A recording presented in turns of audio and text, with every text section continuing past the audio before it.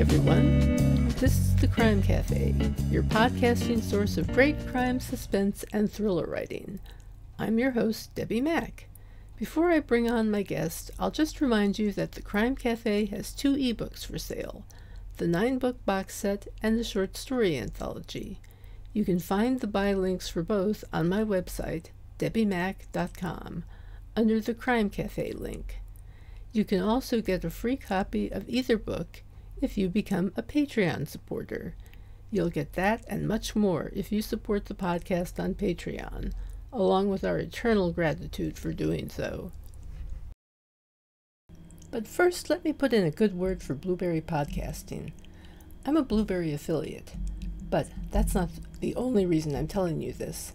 I've been using Blueberry Podcasting as my hosting service for my podcast for years, and it's one of the best decisions I ever made. They give great customer service. You're in complete control of your own podcast. You can run it from your own website. And it just takes a lot of the work out of podcasting for me. I find for that reason that it's a company that I can get behind 100% and say, you should try this. Try Blueberry. It doesn't require a long-term contract, and it's just a great company, period. And it also has free technical support by email, video, and phone. So you can get a human being there. Isn't that nice? Hi, everyone. Today, my guests are 2 writers who collaborate on writing novels, 2 authors. They each have freelance careers and have written for a variety of publications. But they write fiction together as a team under the pen name Addison McKnight. Their actual names are Krista and Nicole. Krista and Nicole, not Noelle, Nicole. In any case, I'm very pleased to have with me Krista and Nicole, who write as Addison McKnight. Hi, guys. How are you doing today? Good. Thank you for having us. I'm happy to be here. I'm happy to have you here, too. And I'm happy to focus on the 2 of you as we speak. I got to work. Let's see. Your debut novel is called An Imperfect Plan. What's it about?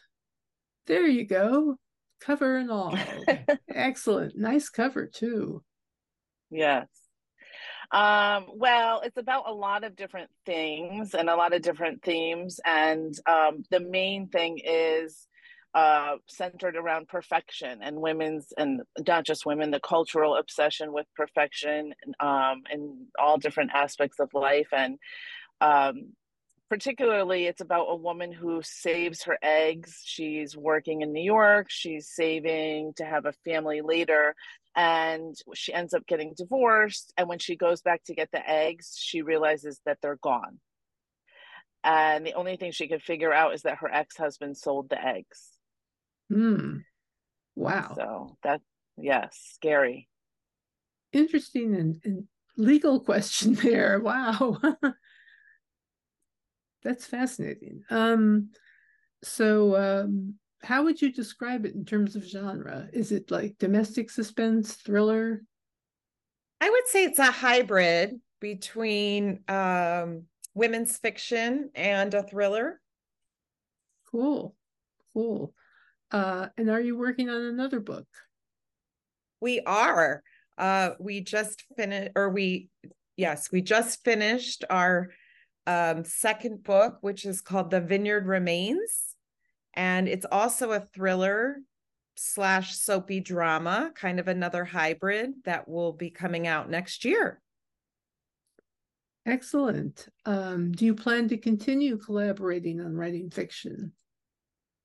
Yes, definitely. We have a lot of jobs and kids between us. You could see right now I'm in between baseball games.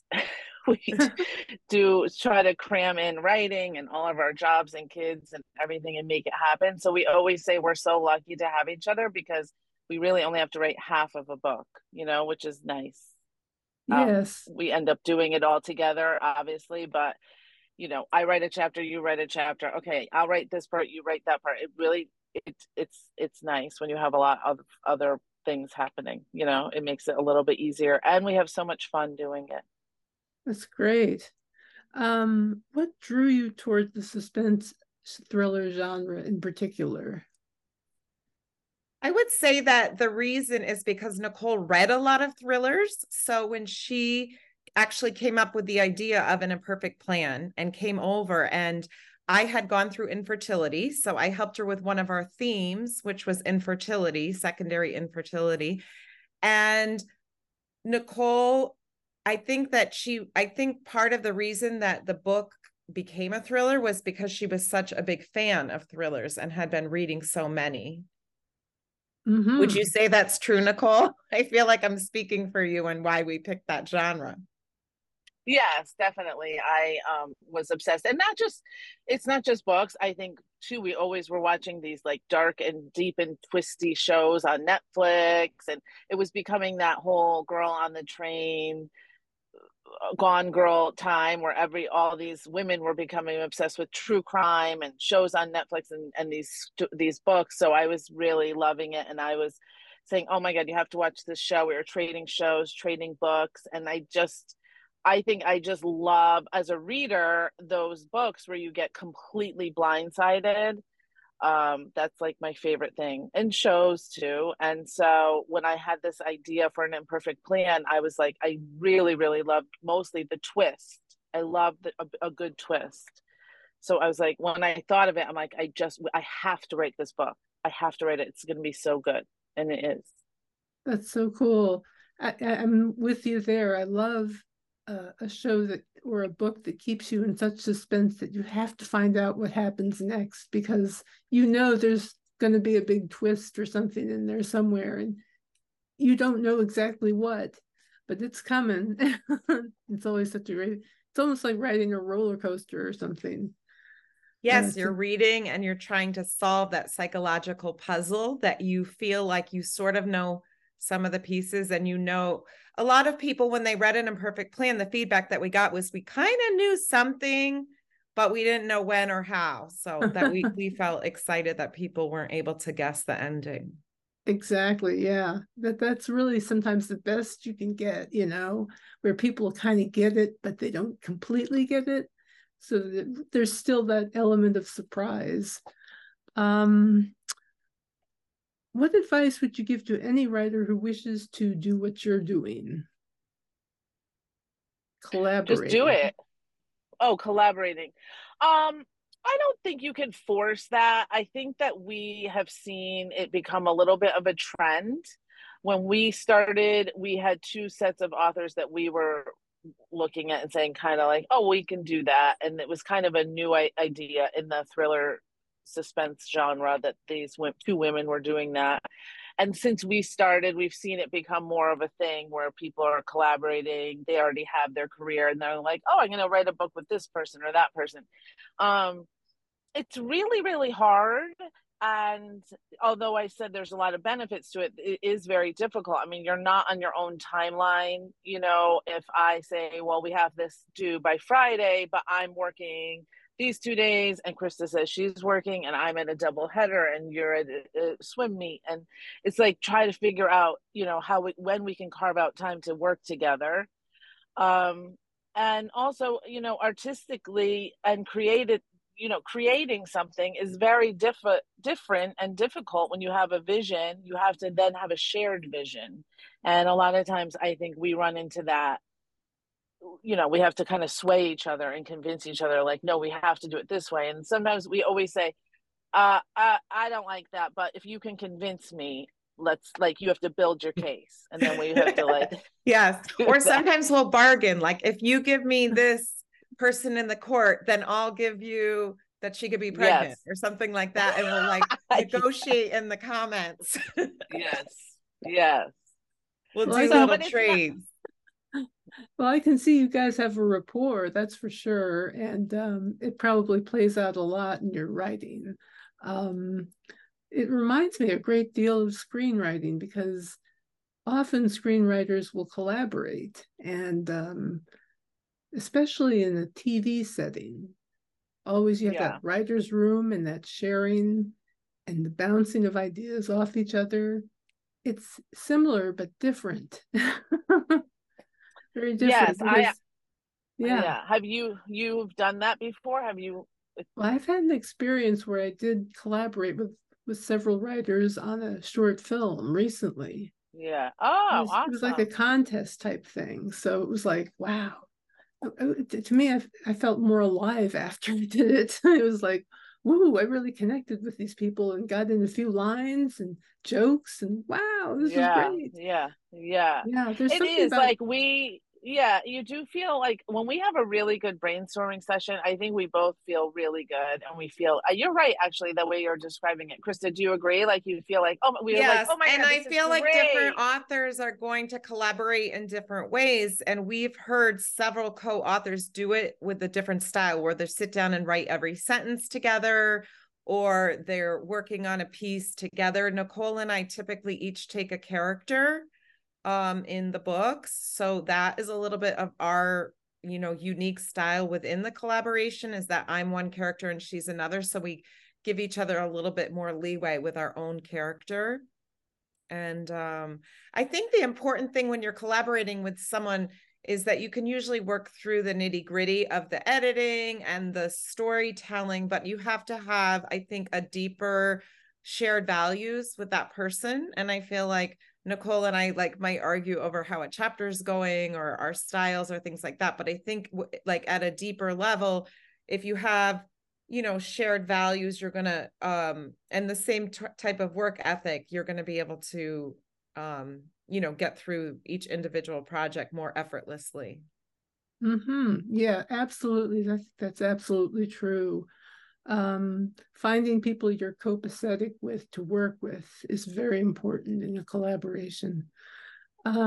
You're both so busy, the baseball games, the marriages, the kids, the work. How do you find the time to write? How do you find your writing time? How do you balance it Well, all? a We have couple a things. I mean, saying, we call it pockets of time. yeah, yeah. Well, so we found that the first time we wrote the book one, our first book, we were so, a lot of people like say, I have writer's block, I don't want to write, or I don't, you stall. I sometimes find myself with like an article or something like that. I'm like, oh God, I got to write this article, and you don't feel as motivated. But with this book idea, there was nothing else I wanted to do more except get this story out on paper.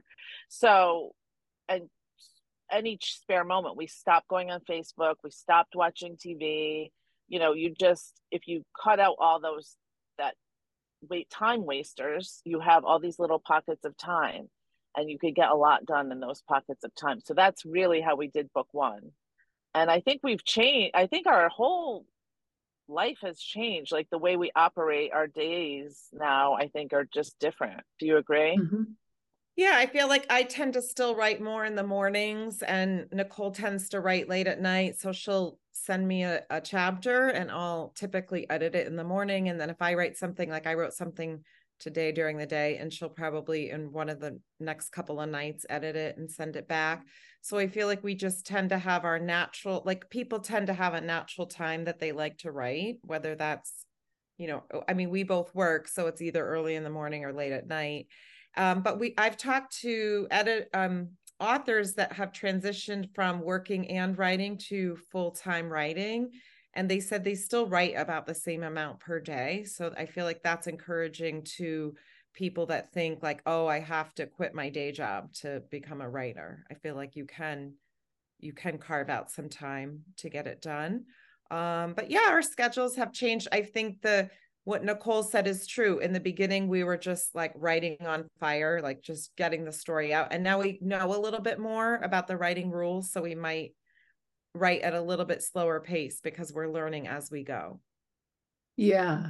Yeah, I think that's another thing about writing fiction. It's like it is a continual learning process, really. Each Mm-hmm. time that you do it, you get better, I think. And if you're doing it right. And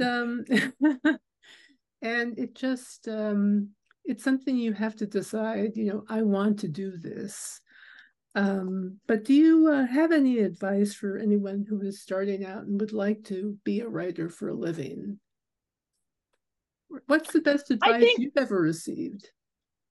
I think for me, for my personal journey, I went to college to be a writer many years ago, and I got some internships that were in New York City, revolving around writing, and I quickly became disillusioned because to really graduate college and say I'm going to be a writer is really difficult, and to really get a career and sustain yourself in that world is just like I very quickly realized it was not going to be possible, or I just didn't have the drive for it at that time. But anyways, so I ended up doing PR writing, grant writing. I was always writing, and then I became, I would write nonfiction articles for parenting and beauty, and I did writing. It was always something I was doing.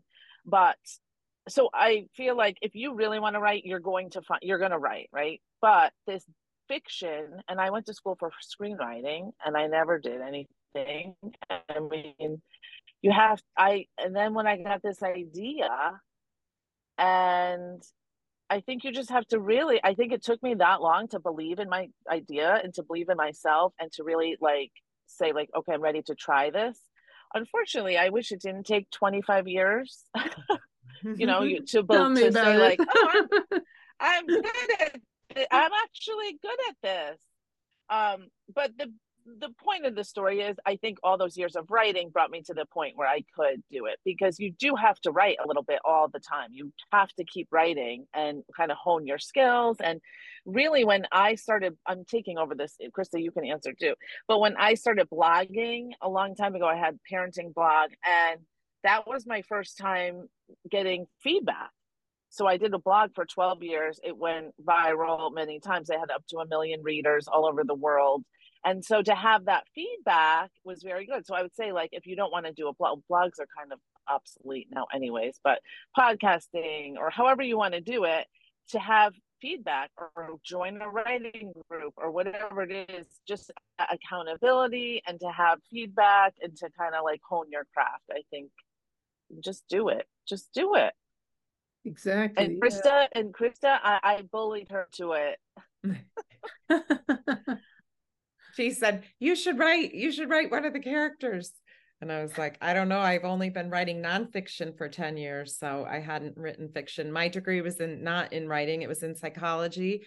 And then I owned a magazine business. So I was reading other people's articles and editing them and putting them in the magazine that I owned. And then I started writing for other military spouse magazines and the military spouse community blog. So I was writing a lot of nonfiction, and I feel like you're still, when Nicole and I got together, we both were writers, but we hadn't written a novel. But if you think about it, we had both been writing for about 10 years when we met. It wasn't like our book was the first thing we had ever written. Mm-hmm. Yeah, absolutely. Yeah, all those years really do go into making you a better writer, because you have all that experience to draw on. Let's see. Who are your favorite authors?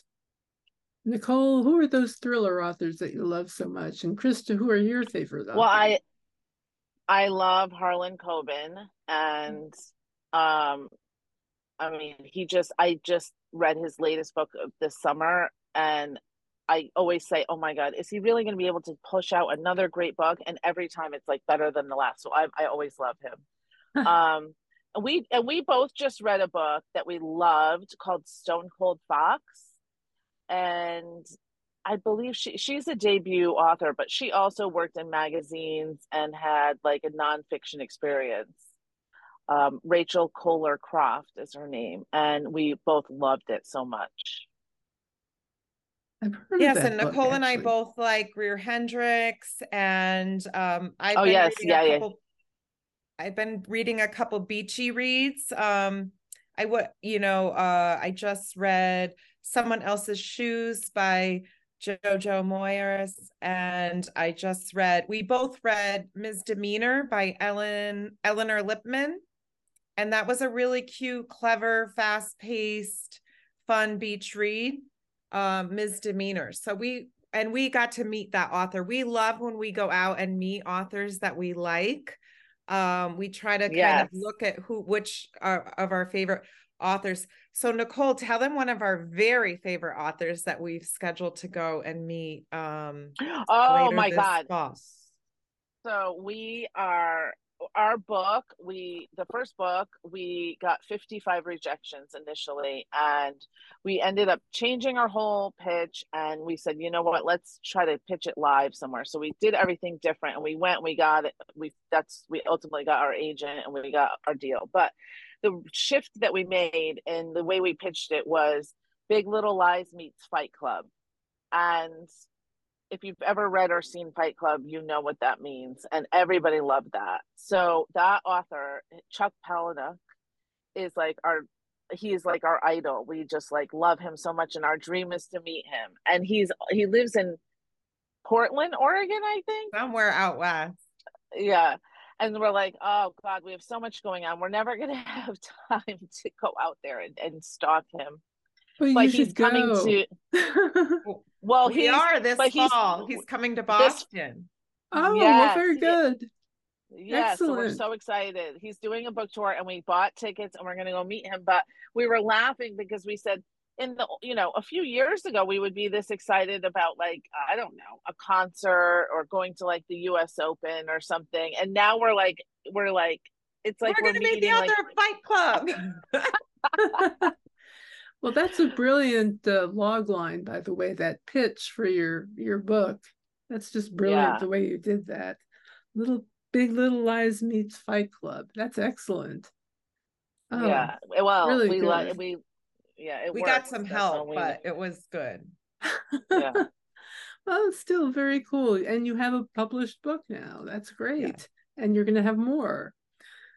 Is there anything else you'd like to say before we finish up?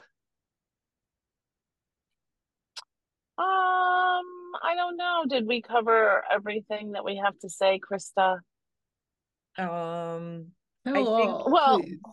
think one thing is if you want to write a thriller, just write it and don't worry about the agent and the publisher and all of that. But Nicole and I actually, she had mentioned we pitched 55 agents and got rejections, and we ended up going to an event called Thriller Fest, which if you're a new writer, you might not have heard of it, but we ended up, first we went to the library and saw other authors that we liked. And then we were told to go to Thriller Fest.